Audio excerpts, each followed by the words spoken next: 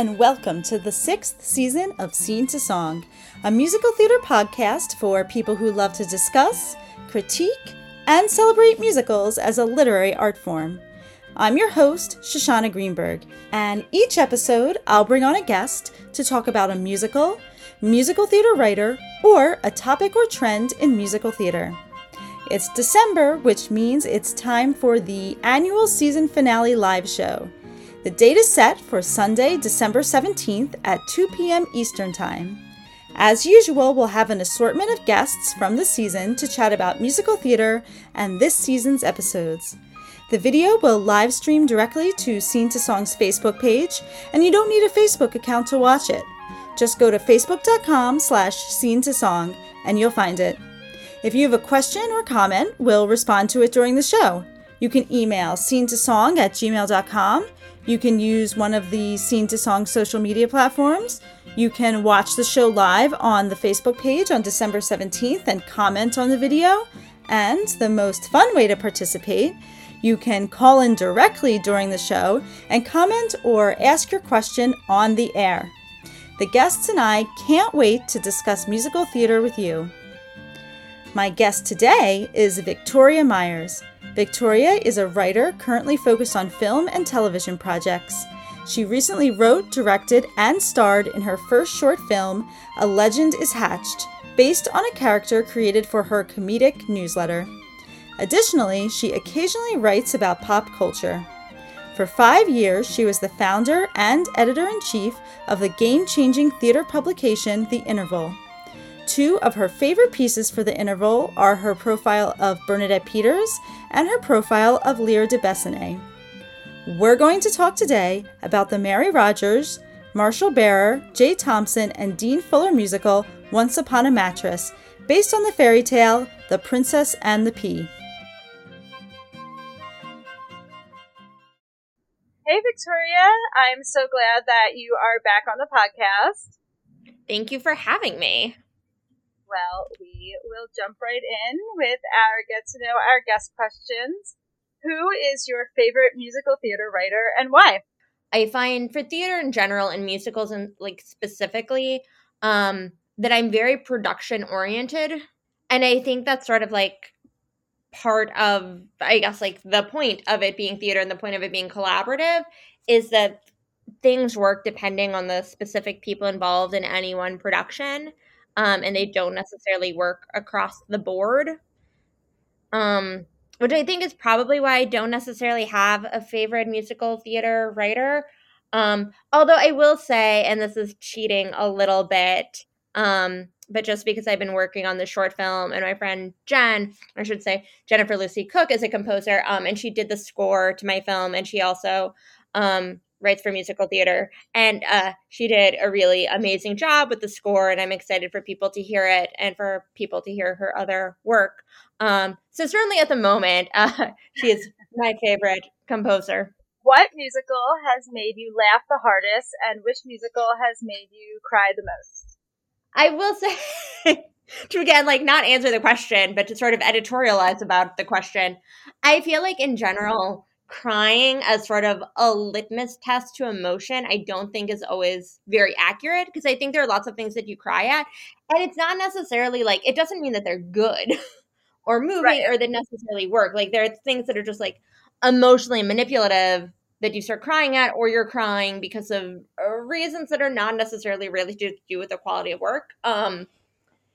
Because I find actually, and again, I'm really not a crier in that way, that the few times when I have cried at movies or shows, it's usually not things that are good. It just sort of triggers something that has nothing to do with what is happening on the stage and has everything to do with me, and just whatever's going on at that moment. And probably not about the quality of work. In terms of musicals that have made me laugh, I feel like it's probably cheating to say the producers, because that seems like such an obvious choice. But I sometimes also, that is yeah, is but I think and it's funny because in terms of what we're going to talk about, because I feel like this will come up again, is I feel like in the last bit, comedy on stage and in musicals, like, it hasn't been going super well, I would say, just in terms of things that are really funny in sort of a sustained way, and then know how to sort of make laughs work for an entire 2.5 hours. Um, I think there's some, like, Kristen Chenoweth in anything will make me laugh a lot. Right. I thought she was hilarious and, sorry, I can never remember if the musical version is on the 20th century or 20th century, but you know what I mean. Yeah, on the 20th century. Yeah, On the 20th century. I always get confused with the titles because the movie is the 20th century. The movie also being very, very good. But I thought she was fantastic in that and just giving a very good comedic performance. Is there a classic show you saw recently for the first time, and what was your experience with it? Yes. So again, to sort of connect, because we're going to be talking about the upcoming Encore's production of Once Upon a Mattress as part of our Once Upon a Mattress discussion, is that I did see the production of Oliver that they did, which I had never seen before. And because I don't like things with children, I had never seen the movie or anything. But I thought what was sort of interesting about that production, and again, having no real prior, like, I knew a couple of the songs and having no real prior knowledge of it, is like, I know everybody makes a very big deal out of the Nancy song, As Long as He Needs Me, because of the abuse elements of it.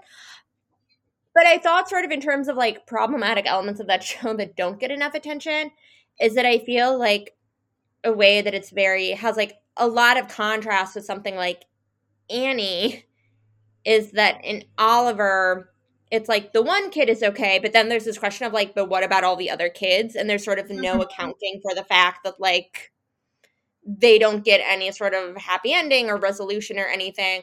Where at least in Annie, they sort of do have like the thing at the end of like, oh, but like all the kids get to come to the party and all the kids get to be adopted.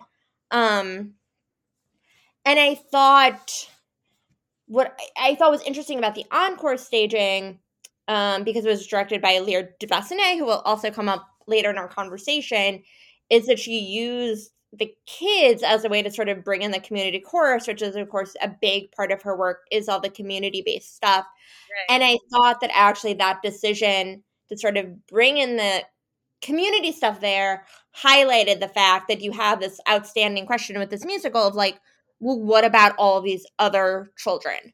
Yeah, I think with Oliver, like, it definitely adds to just like the bleakness of that show that there are just like all these children who just like get lost in the ending, and it's like you think about the darkness as like with Nancy, but like there's darkness everywhere. What is the most interesting thing you've learned from a musical? So recently, because as I mentioned before, I've been working on this short film, or I guess I should say short film isn't quite the right term for it because it's a cross between a short film and like a pilot, basically.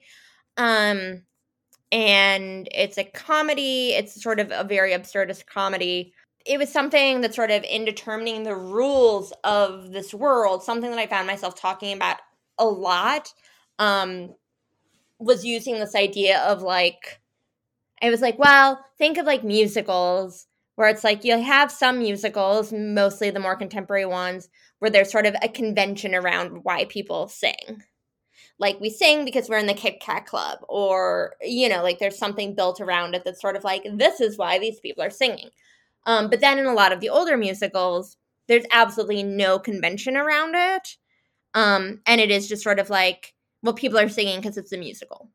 Mm-hmm. And you're not constantly having to justify sort of like why people are singing or why there's dancing. Like it's just the world, and sort of making that a cohesive, hermetic world where that happens is actually something that was really helpful to think about in terms of making a film where the comedy is sort of over the top and where you don't necessarily want people who keep like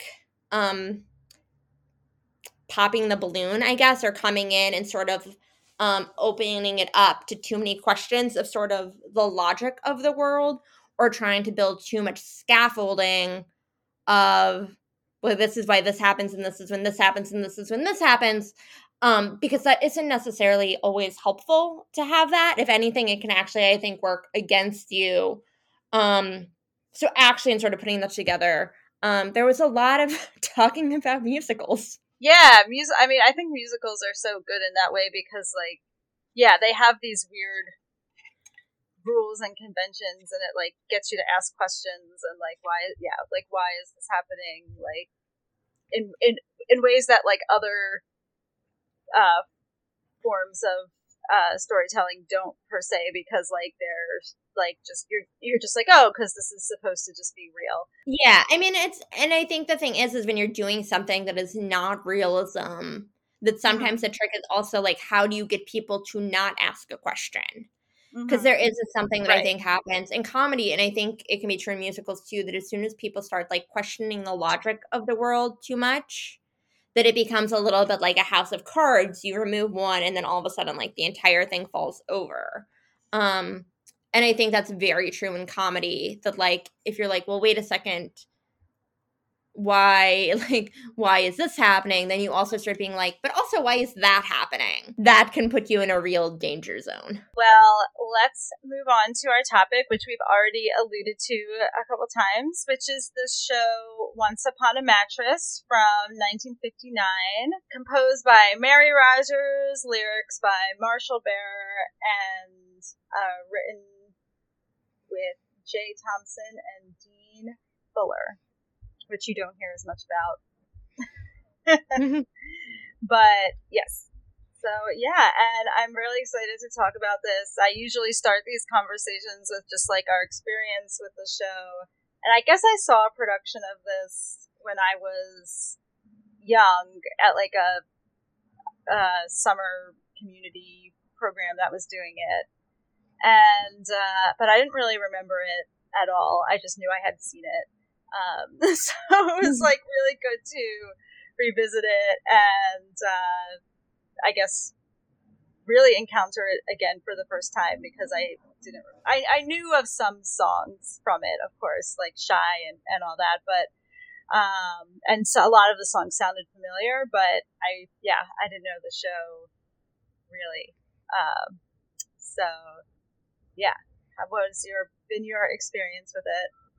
So I definitely did not see the 1959 production.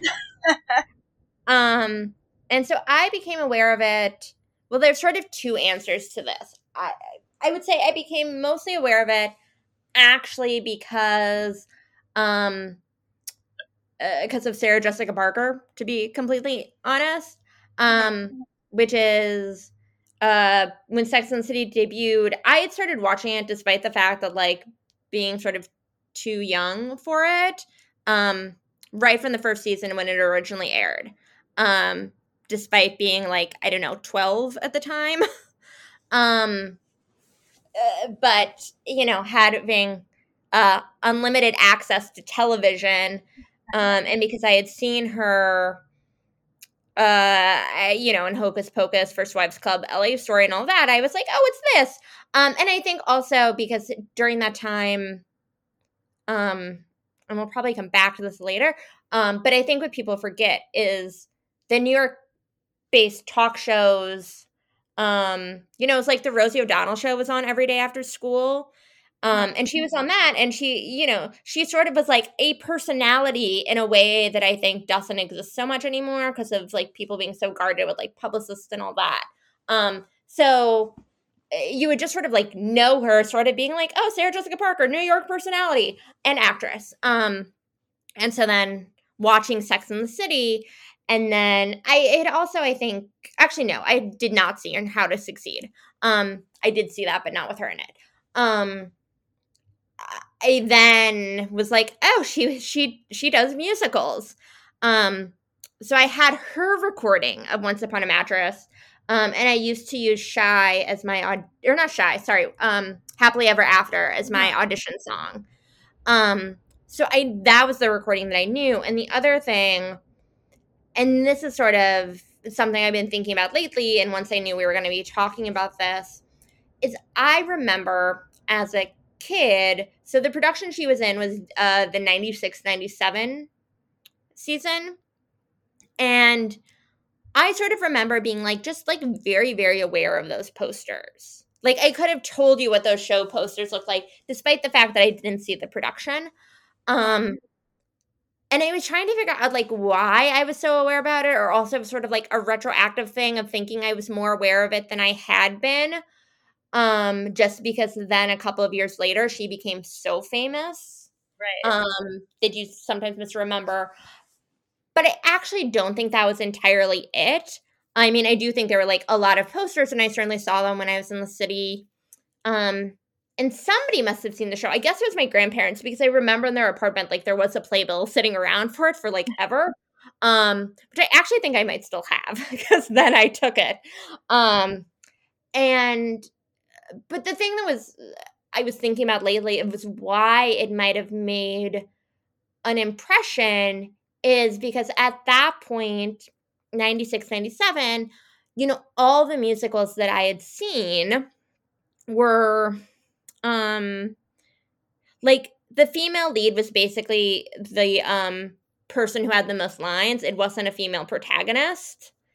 And I sort of wonder if that's part of the reason why the posters and stuff stuck out to me, because even though there was a drawing, like it wasn't her, it was still like, a woman on the poster and only one name above the title. And most of the stuff I had seen or all the stuff I had seen at that point, again, there's certainly women with good parts, but they were not the protagonist. So that's something that I've been thinking a lot about, is sort of that. And I even looked some to sort of see like, well, what else had been sort of playing around those years, and were there also like other shows that had, a true female protagonist in them? And like there were a couple, or other musicals, I should say, and there were a couple. So it might be something that feels more true than is actually true. But a lot of the shows that I think of as sort of being the ones where there started to be like true female protagonists, like they came a little later. Yeah, it is. I'm like trying to think of shows around that time in 1959 that, I mean, we're talking about the 90s revival, but like even in like 1959, like there. Yeah, I mean, I do think there were some, because like obviously Gypsy. Right, Gypsy, yeah. Or even, and this came into my mind because it for me was such, again, like the revival was such a big deal for me, like Annie, Get Your Gun. Yeah. Because I feel out of musicals that I saw growing up, Annie, Get Your Gun was the first one that had a female protagonist, and that was the Bernadette Peters production. Right. Who we've obviously discussed. Right. And that was 1999. Yeah, and I guess Gypsy was the same year. Was that the same year as Once Upon a Mattress? Yeah, it is. It's 1959. Yeah. So there's that's true. There's two in that season that had the female protagonist, but this one is. I just find this protagonist like so interesting, because it's like someone who's trying to get married, but like it's just like kind of turns that idea on its head, and it's like this is like a big personality who is as big a personality as Mama Rose, but who is going to be like the one everybody loves. Well, I mean, it's a comedy, and I think that's sort of the thing. It's a comedy, right. And supposed to be sort of a broad comedy because of where it was developed, right, how it was developed. Her big qualities are celebrated, basically, whereas in like other shows, they're like, these types of characters, are difficult or are hard to take, or something like that. But yeah, I mean, I think it is interesting to talk about how the show kind of formed, since that's like it's so much of like why it is what it is. So a lot of my knowledge of the development is from the Mary Rodgers Jesse Green book, which I think at this point is true of a lot of people knowing it. For people who don't know, it was developed at sort of one of these summer resorts in the Poconos as sort of part of I don't think the Poconos is technically the Borscht Belt, but it like essentially where they were is like the Borscht Belt. It's the Philly Borscht Belt, I guess. Yeah, where they would have a lot of entertainers come to be the entertainment, and they would write basically variety shows. A lot of it was a lot of the entertainment that they would do as a form of summer stock. And it's just like a ton of entertainers came out of these places, especially Jewish entertainers. And that's where the show was developed. And it was very much developed also in like the confines of which you read in the book, the confines of one of these summer resorts where like not only do you have to do things quickly, but also in this case, part of it was like they wanted roles for like these 8 people who they had as part of their like rep company. So because of, and like that dictated a lot of the creative decisions, so sort of like how the queen was written, how the king was written, how the prince was written, because they were writing for like very specific people who had very specific limitations more than anything else.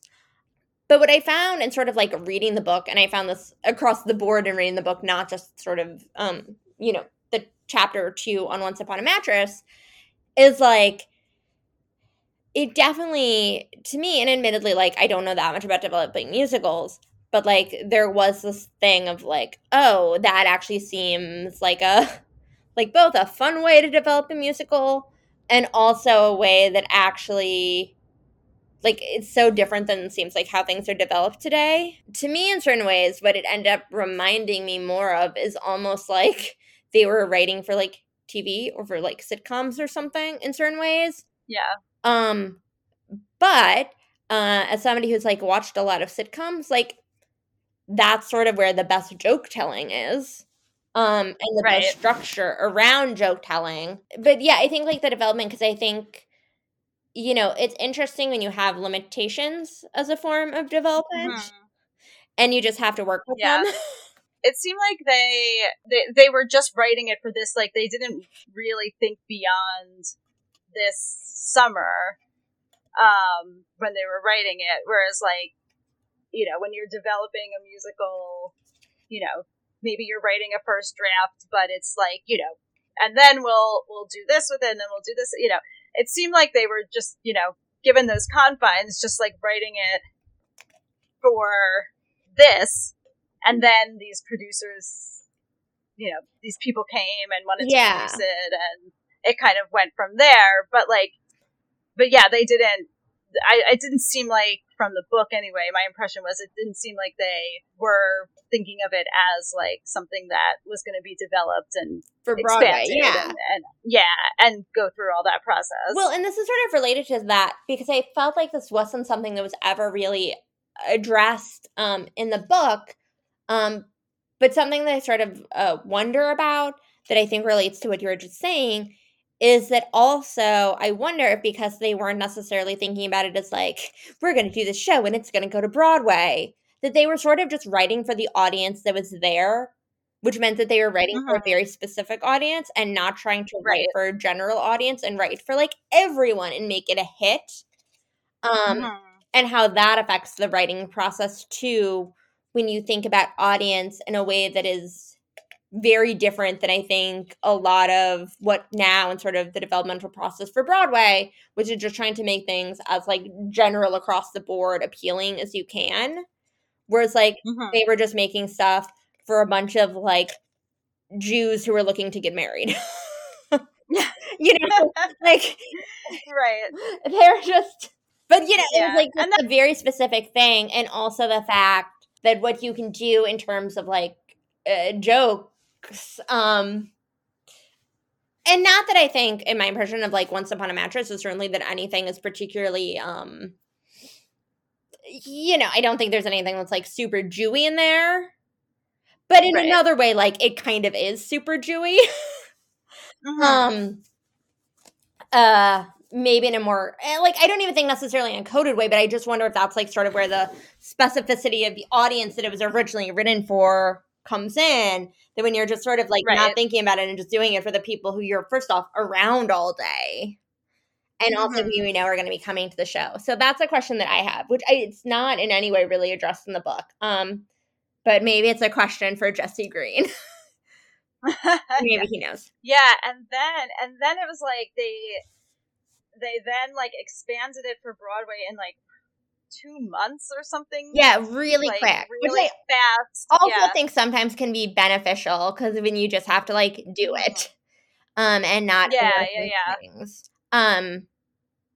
Yeah, and also like the fact that I think, I wonder, or I would imagine that like a number of people assumed that it was written for Carol Burnett, which it was not. Yeah, that was interesting in the book too, that it was written specifically with somebody else in mind that didn't end up doing the show, and then they found Carol Burnett.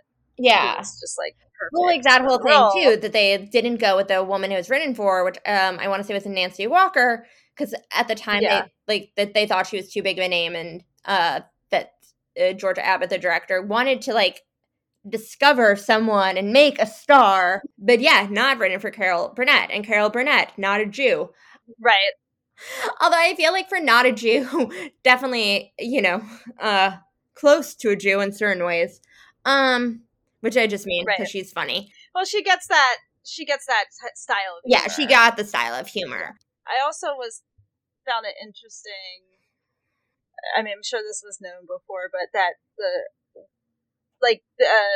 Princess Winifred, the Carol Burnett role, has like kind of 3 big songs or so throughout the show. The first one is "Shy," which is like, the big famous song, but that wasn't even written for the show. It was like a song that they had written previously and as just like a one-off song, and then they were like, oh, this works for this this show, and so they put it in. It's like her big character song, which I thought was interesting, because were they writing the character that way, or were they like, oh, this could be her character kind of thing? Yeah. Another question for Jesse. Right. I've always been shy. I confess that I'm shy. Can't you guess that this confident air is a mask that I wear 'cause I'm shy? And you may be sure, way down deep I'm demure. Though some people I know might deny it, at bottom I'm quiet and pure. But I think sort of with the character with the songs, because the other thing about the development, and they don't get into this in the book either, but in the late 1950s, because of course like the thing that you're coming off of in terms of comedy, and especially women in comedy, is I Love Lucy, which of course had like a humongous impact on comedy as a whole, and certainly women in comedy, but also it does sort of fall into that Lucille Ball style of comedy, which is very broad. But I think like the other thing with the Lucille Ball style of comedy and with I Love Lucy is that so much of the Lucy Ricardo character, is very ambitious. And it's a very big character and very ambitious character, and a character who's very much like, oh, whatever that thing is, I can do it.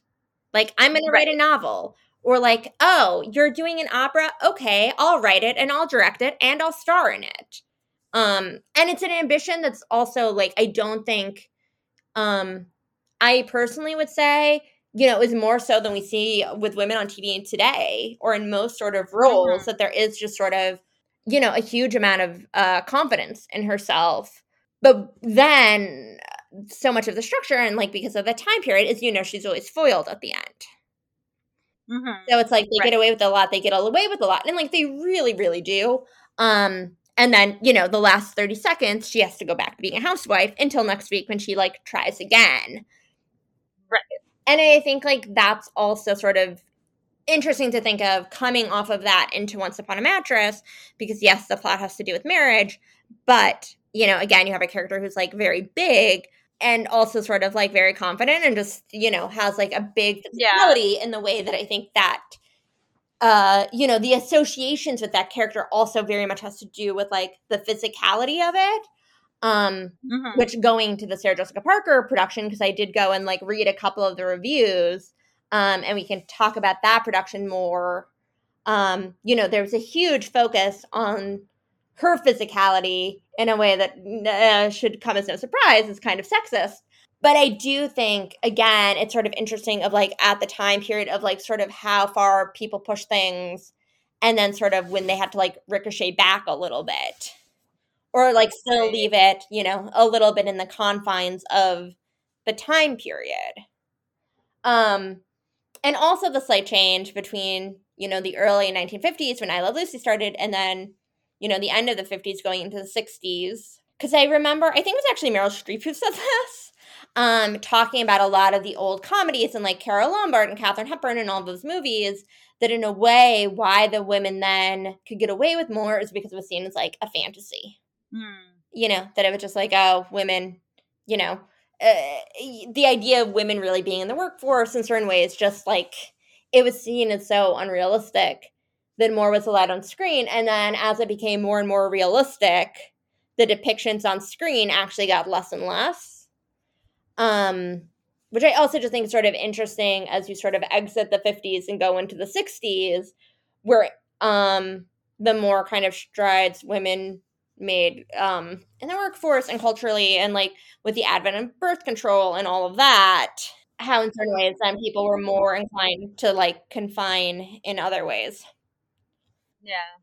Yeah, she's so confident, Winifred, and like throughout, it's like it's so, and that's kind of refreshing too, because like, yeah, you don't usually see that kind of character, which is why the song "Shy" is such an interesting choice for her first song, because it's like just talking about like how even though she's like big and confident, like that she has this shyness within her. But I guess that's like speaks to the contradiction of like that she's supposed to be this delicate princess also. But I think also it speaks to like, you know, contradictions in a lot of women who are like, I mean, I feel like I'm like this, like I'm like feel innately shy, but like got over my shyness, but I still, so I like people don't think of me as shy anymore, but like I still feel shy kind of thing. But yeah. I also like, I mean, I also feel like to a certain extent they're just going for the joke and the joke of like belting her shy. Yeah, I think so too. I think that's basically what it is, especially since it was like a one-off song at first, but I think it does speak. I think it does speak to deeper things that probably are unintended. But yeah, and I was just thinking like about her 3 songs in the show, and like so "Shy," and then like her song about her home, the swamps of home, and the swamps of home, which is just like a cute song. But it does speak to also like this is where you hear about how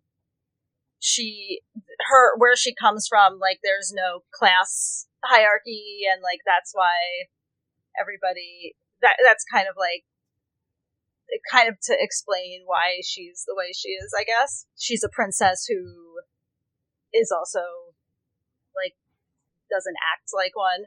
She's like more of the common people. The swamps of home are brushed with green and gold at break of day. At break of day. The swamps of home are lovely to behold from far away. From far away. In my soul is the beauty of the bog. In my memory, the magic of the mud. I know that blood is thicker than water, but the swamps of home are thicker than blood.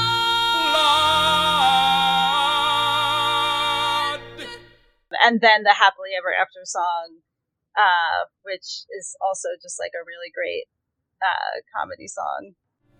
They all lived happily, happily, happily ever after. The couple is happily leaving the chapel eternally tied. As the curtain descends, there is nothing but loving and laughter. When the fairy tale ends, the heroine's always a bride. Ella, the girl of the cinders, did the washing, the walls, and the winders, but she landed a prince who was brawny and blue-eyed and blonde. Still, I honestly doubt that she could ever have done it without that crazy lady with the wand. Cinderella had outside help. I have no one but me. Fairy godmother, godmother, godmother, where can you be? I haven't got a fairy godmother. I haven't even got a godmother. I have a mother, a plain, ordinary woman. Well, I think also it's like you were saying, like, even though you would have like a female character in a show who like wasn't but like they weren't really protagonists, I feel like what separates them sometimes is like this character has like a point of view where like you really hear her point of view in this song, where it's, I mean, she has a point of view throughout, but here she is having a point of view about other fairy tale characters, of which she is one. And I feel like so many times I read or watch or see things with a, female character, and it's like they don't actually have a point of view on anything. Yeah, I mean, I think that's like correct. I also think, and not to be like reductive about it, but the other thing is like all of the songs are so loud. Yeah. Which I know sounds like a really silly reductive point, but like they're all loud, they're all big. Right. Like, and you would think to give variety, but like they don't. She doesn't get like she never gets a quiet song. Yeah. No, but I imagine also it just has to do with the limitations of the performance that they were writing with. But I actually think the fact that they're all sort of like big and loud is enjoyable.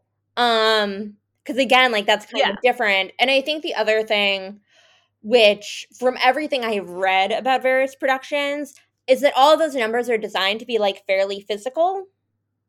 Mm-hmm. And fairly physical in like a comedic sense more than like choreography, other than I guess Mattress choreography.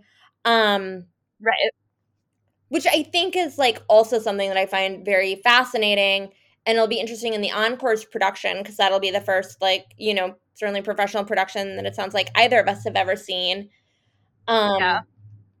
Is how much the physicality of the character, or how much the physicality is tied in not just to the character, but also in terms of like the songs and how well they work or not, because so much of that is both performance and directorial. And that's what I thought was sort of interesting in reading about the Sarah Jessica Parker production. There's so many versions of this show. There's like a bunch of TV versions. There's 2 TV versions with Carol Burnett. There's a 3rd TV version where Carol Burnett is the queen. Like, there's just so many versions. But I was like, let me just see like the pure script.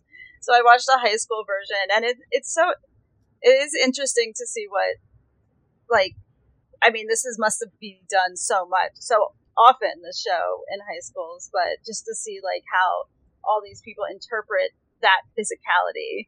And the girl who was in this random high school production was so different physically, doing it so different physically from what Carol Burnett does, Well, it's an unprofessional child, so yes.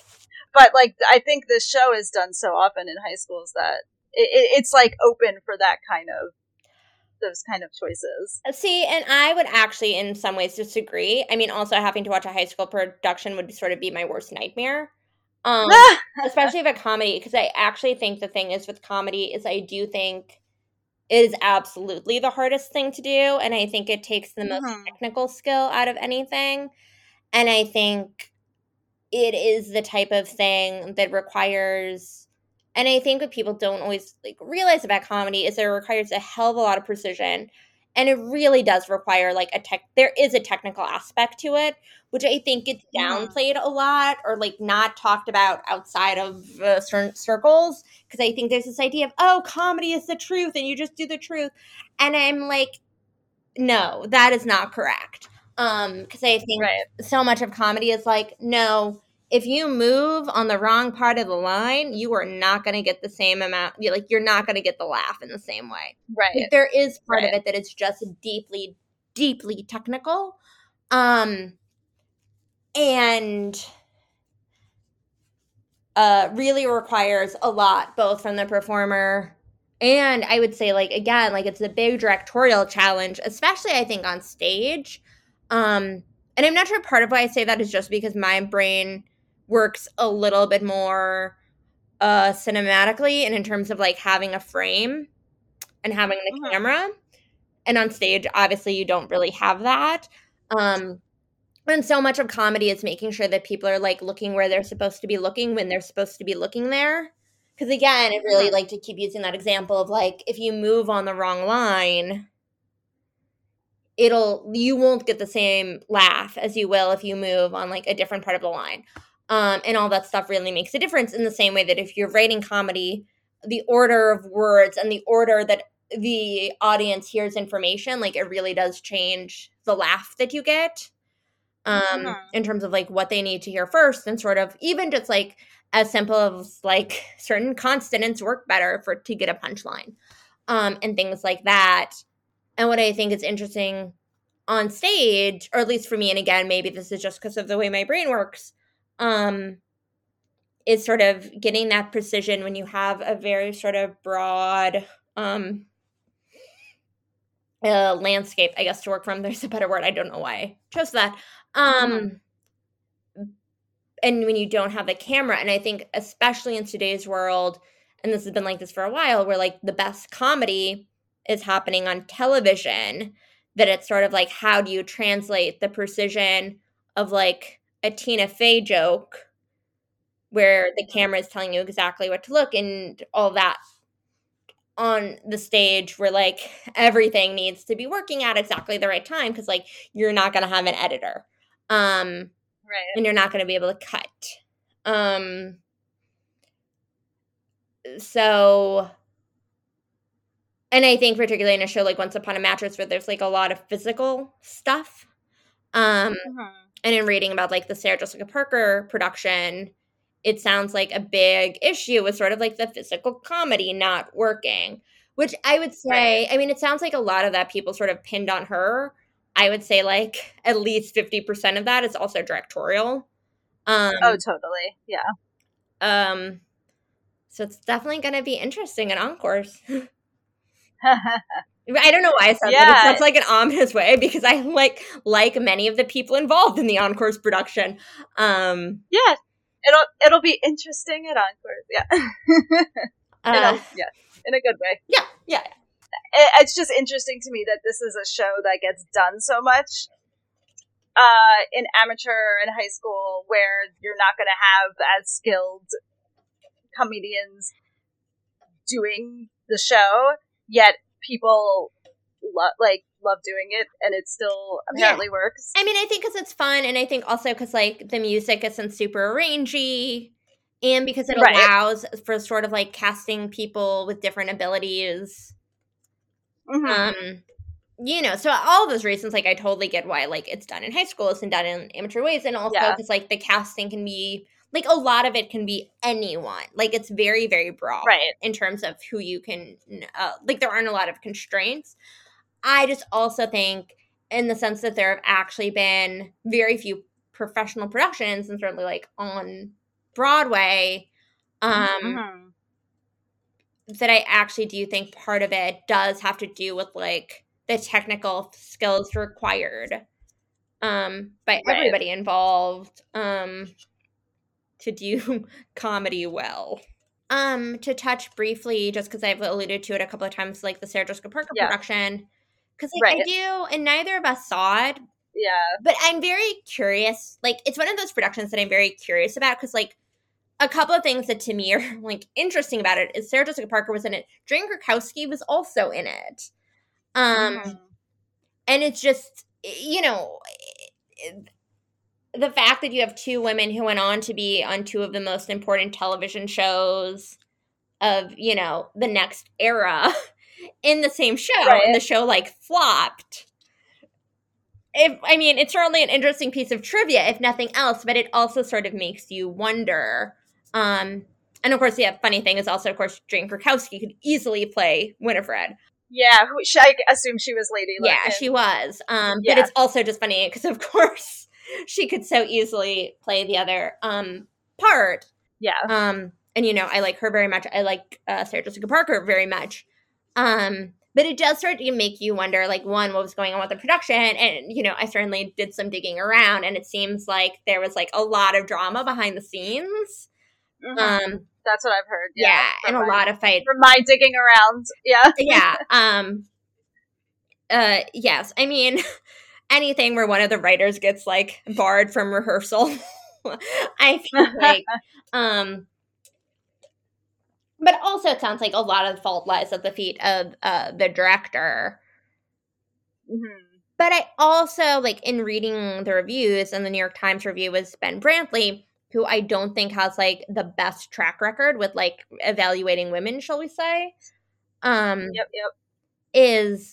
It does make me wonder if, like, actually the production was better than maybe the reviews made you think, especially because so much of his criticism with Sarah Jessica Parker basically, like, not being Carol Burnett, and also that she was too skinny, which is just sort of a hilarious thing to me to compliment an actor, or to, like, be, like, an insult to an actress on, because I'm like, that's part of the job, Ben.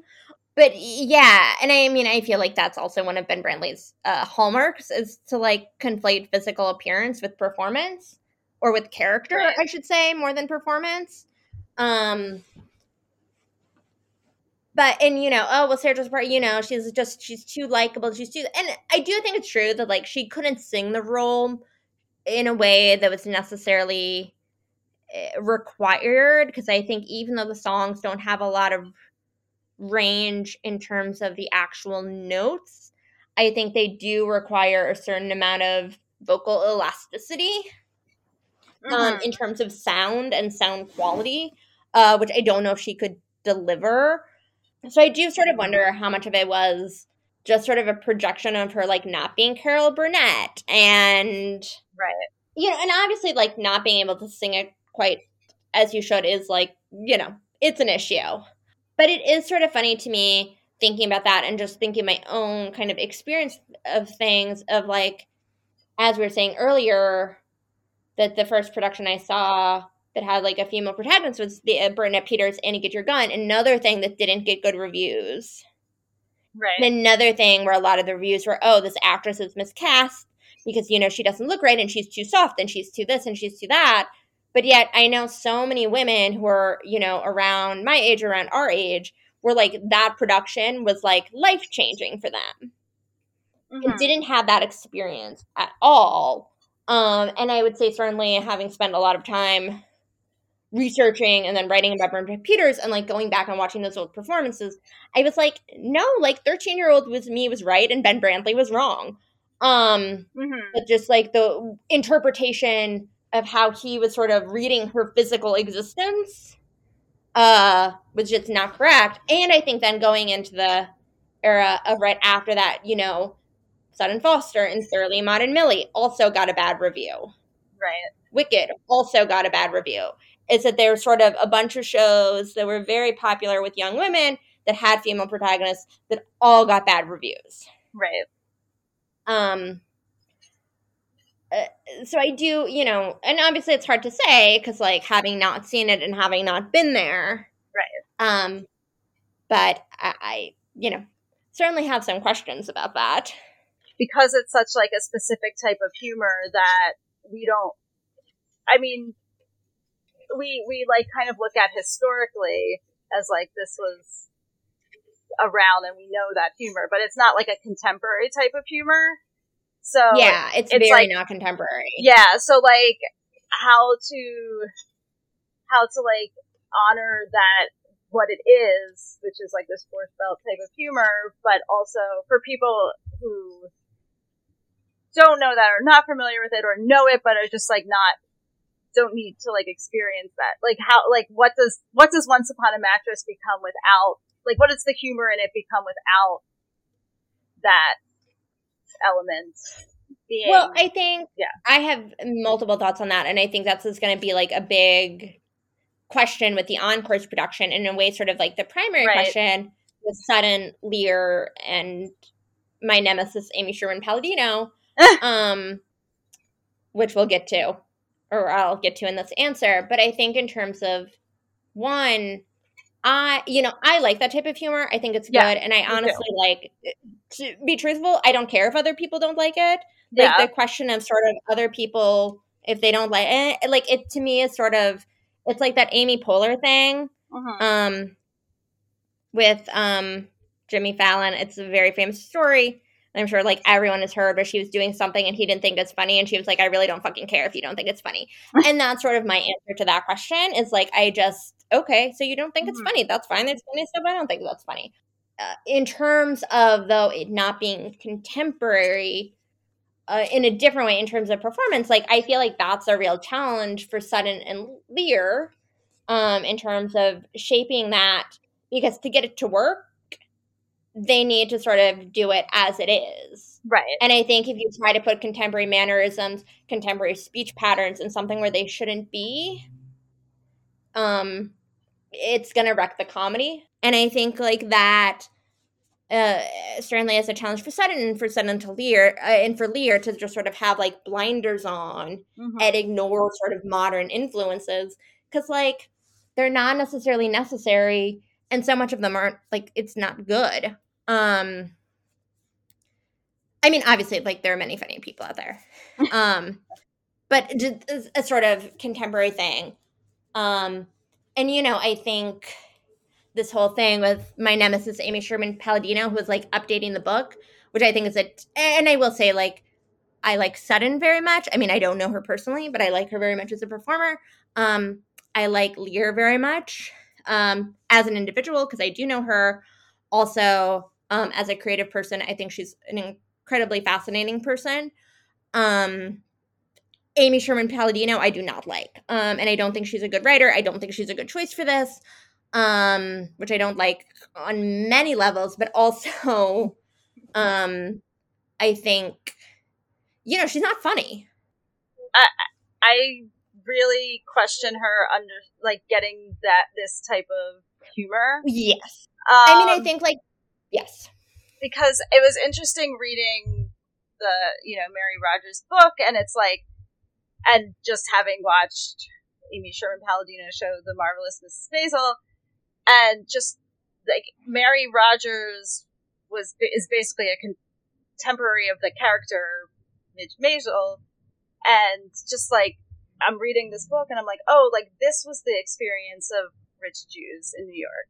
This is an authentic Jewish experience. She's not a comedy writer, and I think on all of her shows, everybody sort of speaks in the same way, and it's not right for this. So I think that, and I don't think she is a good joke writer. And certainly if you wanted women from television, there's some very good joke writers. Right. Not that I know if they want to do this, but like, there's certainly like Tina Fey, excellent joke writer. Mindy Kaling, excellent joke writer. Right.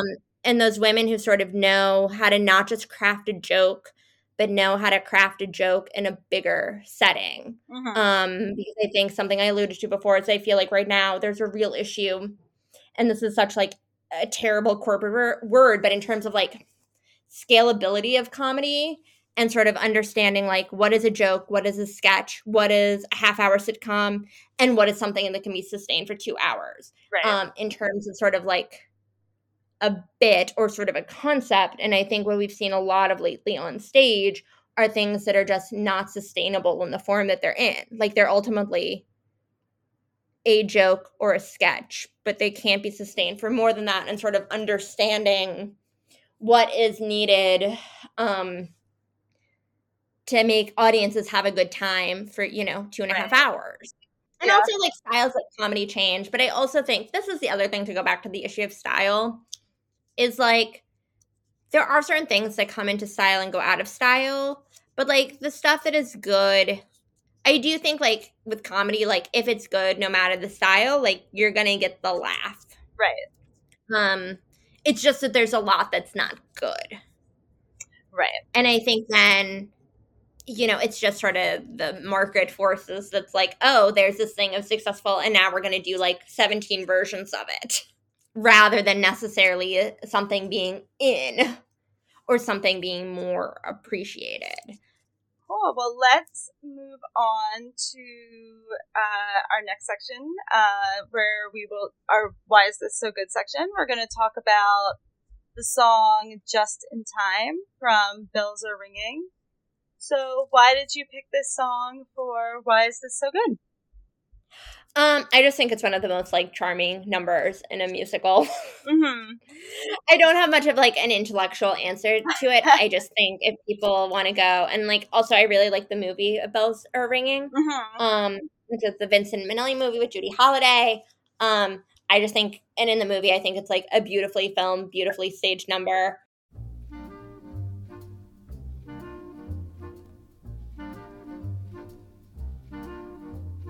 Just in time, I found you just in time. Before you came, my time was running low. I was lost, the losing dice were tossed. My bridges all were crossed, nowhere to go. Now you're here, and now I know just where I'm going. No more doubt or fear, I found my way. For love came just in time. You found me just in time, and changed my lonely life that lovely day. What I haven't seen the movie or show in a long time. What is like the context of this song? I don't remember. So I really like Bells Are Ringing, and I've seen it, obviously the movie, as I just mentioned. And then I saw when they did it at Encores. Right. There was also a production, I want to say in the 90s, with Faith Prince. Yeah. Speaking of things, female protagonist, that did not do well. I don't remember why, because I didn't see it. But that's sort of the last time that they tried doing it on Broadway. Which is funny, because I actually think as a show, like, I think it's pretty solid, if I'm remembering correctly. Mm-hmm. So basically the general premise of the show is that the Judy Holliday also originated the role, so it's not that right. Just for people who don't know, plays a answering machine service operator who gets like overly involved in people's lives, so she's taking their messages. And one of them is a playwright who is fairly well known, but now, you know, stuck. Mm-hmm. And she basically goes over to help there, like lies about who she is, and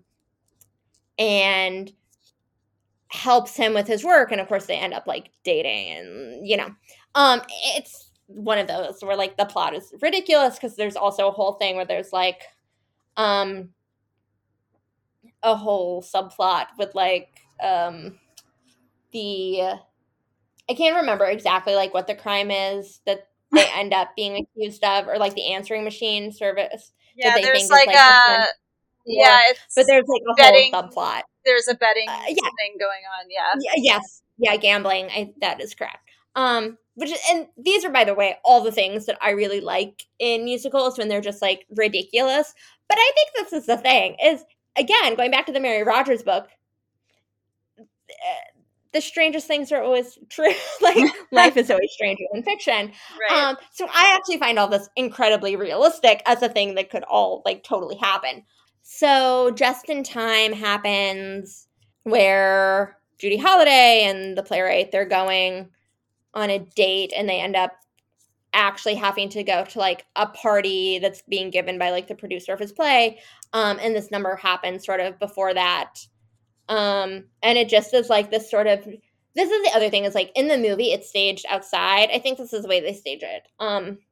on stage too, always, is that it's sort of outside, like over by the East River in the movie, and you see the bridge, and it's also just like, this is what I mean by like a beautifully shot, sort of like beautifully like New York number. Total, like, obviously not realistic at all. In the version of the song that they do, like, it's not rangy, it's like, it's very simple. And it's mostly him singing, and she has like a couple of little interjections, but like the dance is very like lovely. The like little comedy routine that happens in it is very lovely. I just think that it has a romantic quality, not romantic in like a sexual way or anything like that, but sort of a romantic quality in the sense that it just sort of like a romantic quality in the same way that like when Holly Golightly gives the like Tiffany's speech about like, oh, nobody can have the mean reds in here. Like, it's that sort of number that just exists in like this very weird sort of like non-realistic space. But like, you want it to be realistic. It's like, it always reminds me of that story that like Susan Stroman tells of Mel Brooks coming over to the her apartment, trying to get her to do the producers or direct it after her husband had died, and sort of coming in and being like, I'm Mel Brooks, and like coming in singing a song and like dancing through her apartment. Like, it, to me, it sort of has like that same quality of just things that I find very delightful. Yeah, it's such like like a lovely like ballad for him. I love her, all her interjections in there, because she's such like she's such a funny character, and her interjections are kind of wacky. Yeah, and also, by the way, like another comedy that's sort of from the same Once Upon a Mattress time. Yeah. Another comedy, where like a woman gets to be funny. Her lines, some of her lines in this are just like do like it's like that kind of stuff. In the right hands is just like hilarious. Just in time. I found you just in time. Before you came, my time was running low. The Sack could play the Palladium, or even the Yankee Stadium. I was lost. He was lost. The losing dice were tossed. They were tossed. My bridges all were crossed. They were crossed. Nowhere to go. Oh, my darling, now you're here. And now I know just where I'm going. Never a doubt or fear. Now I'm on my way. For love came just in time. You found me just in time and changed my lonely life that lovely day. Do-do-do-do, just in time. Do-do-do-do, do-do-do-do, just in time, just in time.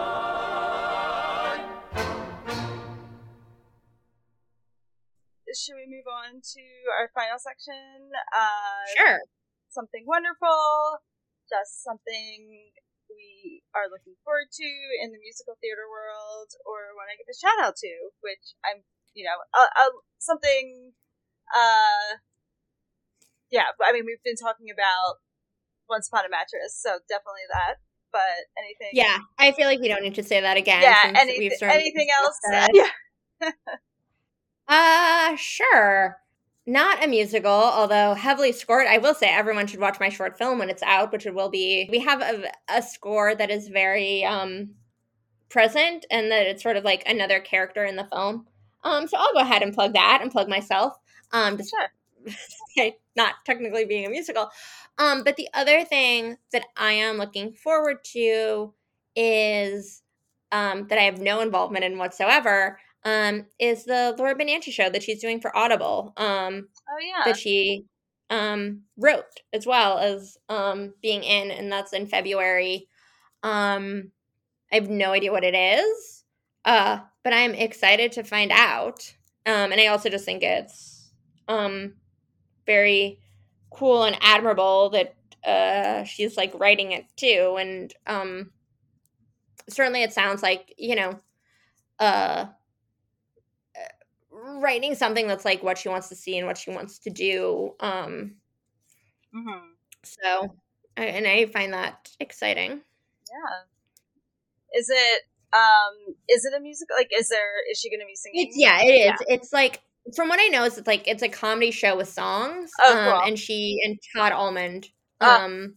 wrote the songs. Yeah. Okay. Yeah, I think he's a very talented composer and writer. I have her Laura Benanti's one of her albums where she sings some of his songs, and I like that pairing for sure. Yeah, for sure. And I think, she hasn't been giving away much about like what the show is actually about. So I have no idea, but I'm very interested to find out.